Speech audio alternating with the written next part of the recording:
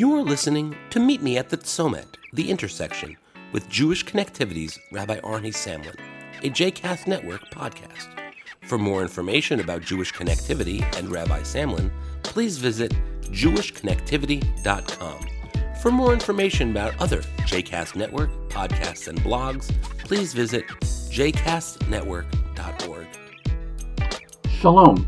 Recently, a number of events have happened that have kind of shaken up my middle-class existence and that of neighbors and those around me and probably those around you as well.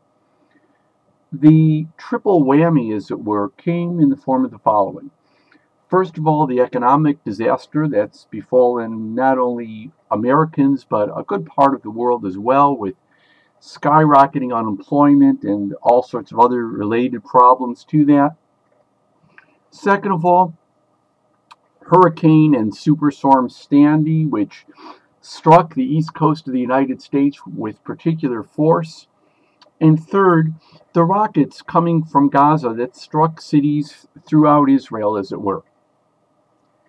Now, none of these individually are necessarily earth-shatteringly unique, but they all do something to our self-perception.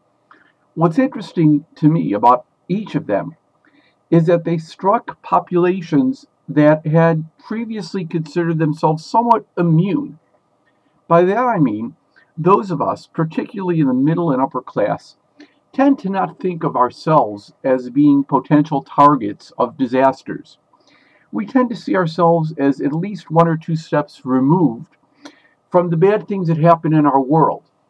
Even the newspapers we read tend to emphasize the terrible things that might happen to middle class while burying well within the inside of the newspaper those things that happen in third world countries or poverty-stricken nations, on the assumption that those things are of less interest because, frankly, they're to be expected. What it really does to some extent is reveal a little bit of the ethnocentrism and maybe even the racism and the classism that all of us have, even though we may deny it and not even be conscious of it. By that I mean, there was high unemployment for years and years, but it only became a matter of tremendous public recognition when it struck the middle class hard. Same is true with Superstorm Sandy. Hurricanes and superstorms had struck all over the southeast of the United States and even more so Caribbean islands.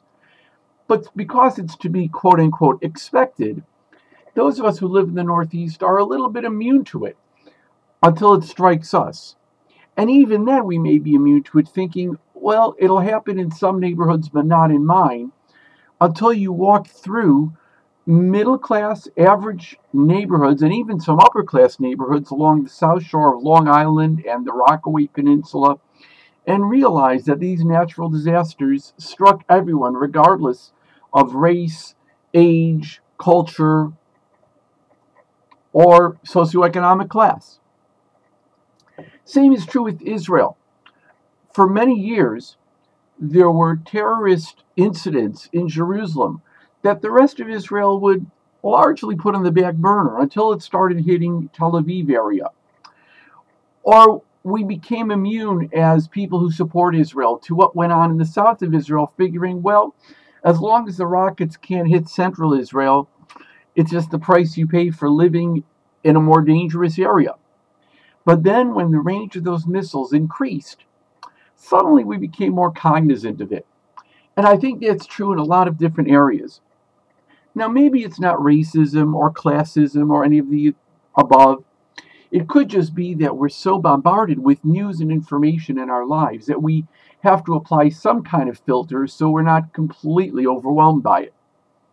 Nonetheless, what these occurrences exposed is a certain level of bias that we have when we look to the world around us. We need to really be sensitive not only to the suffering that touches close to home, or that touches our race, or our religion, or our neighborhood, or our socioeconomic class. We need to be sensitive and responsive to human suffering wherever it occurs. By the way, this is not a new phenomenon.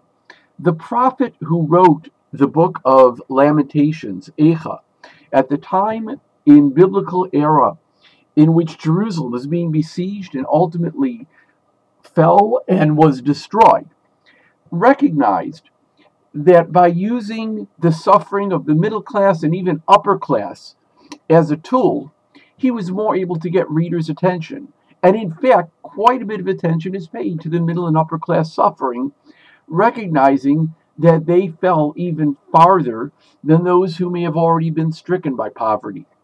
He uses that literary tool to sensitize us to suffering at all levels.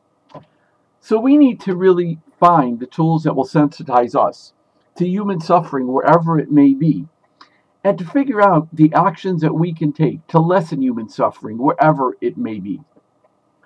Think about it and be sure to leave some comments on the Facebook page of JCast Network and on the Twitter feed of Jewish Connective, which is Jewish Connectivity, my Jewish life coaching and consulting practice.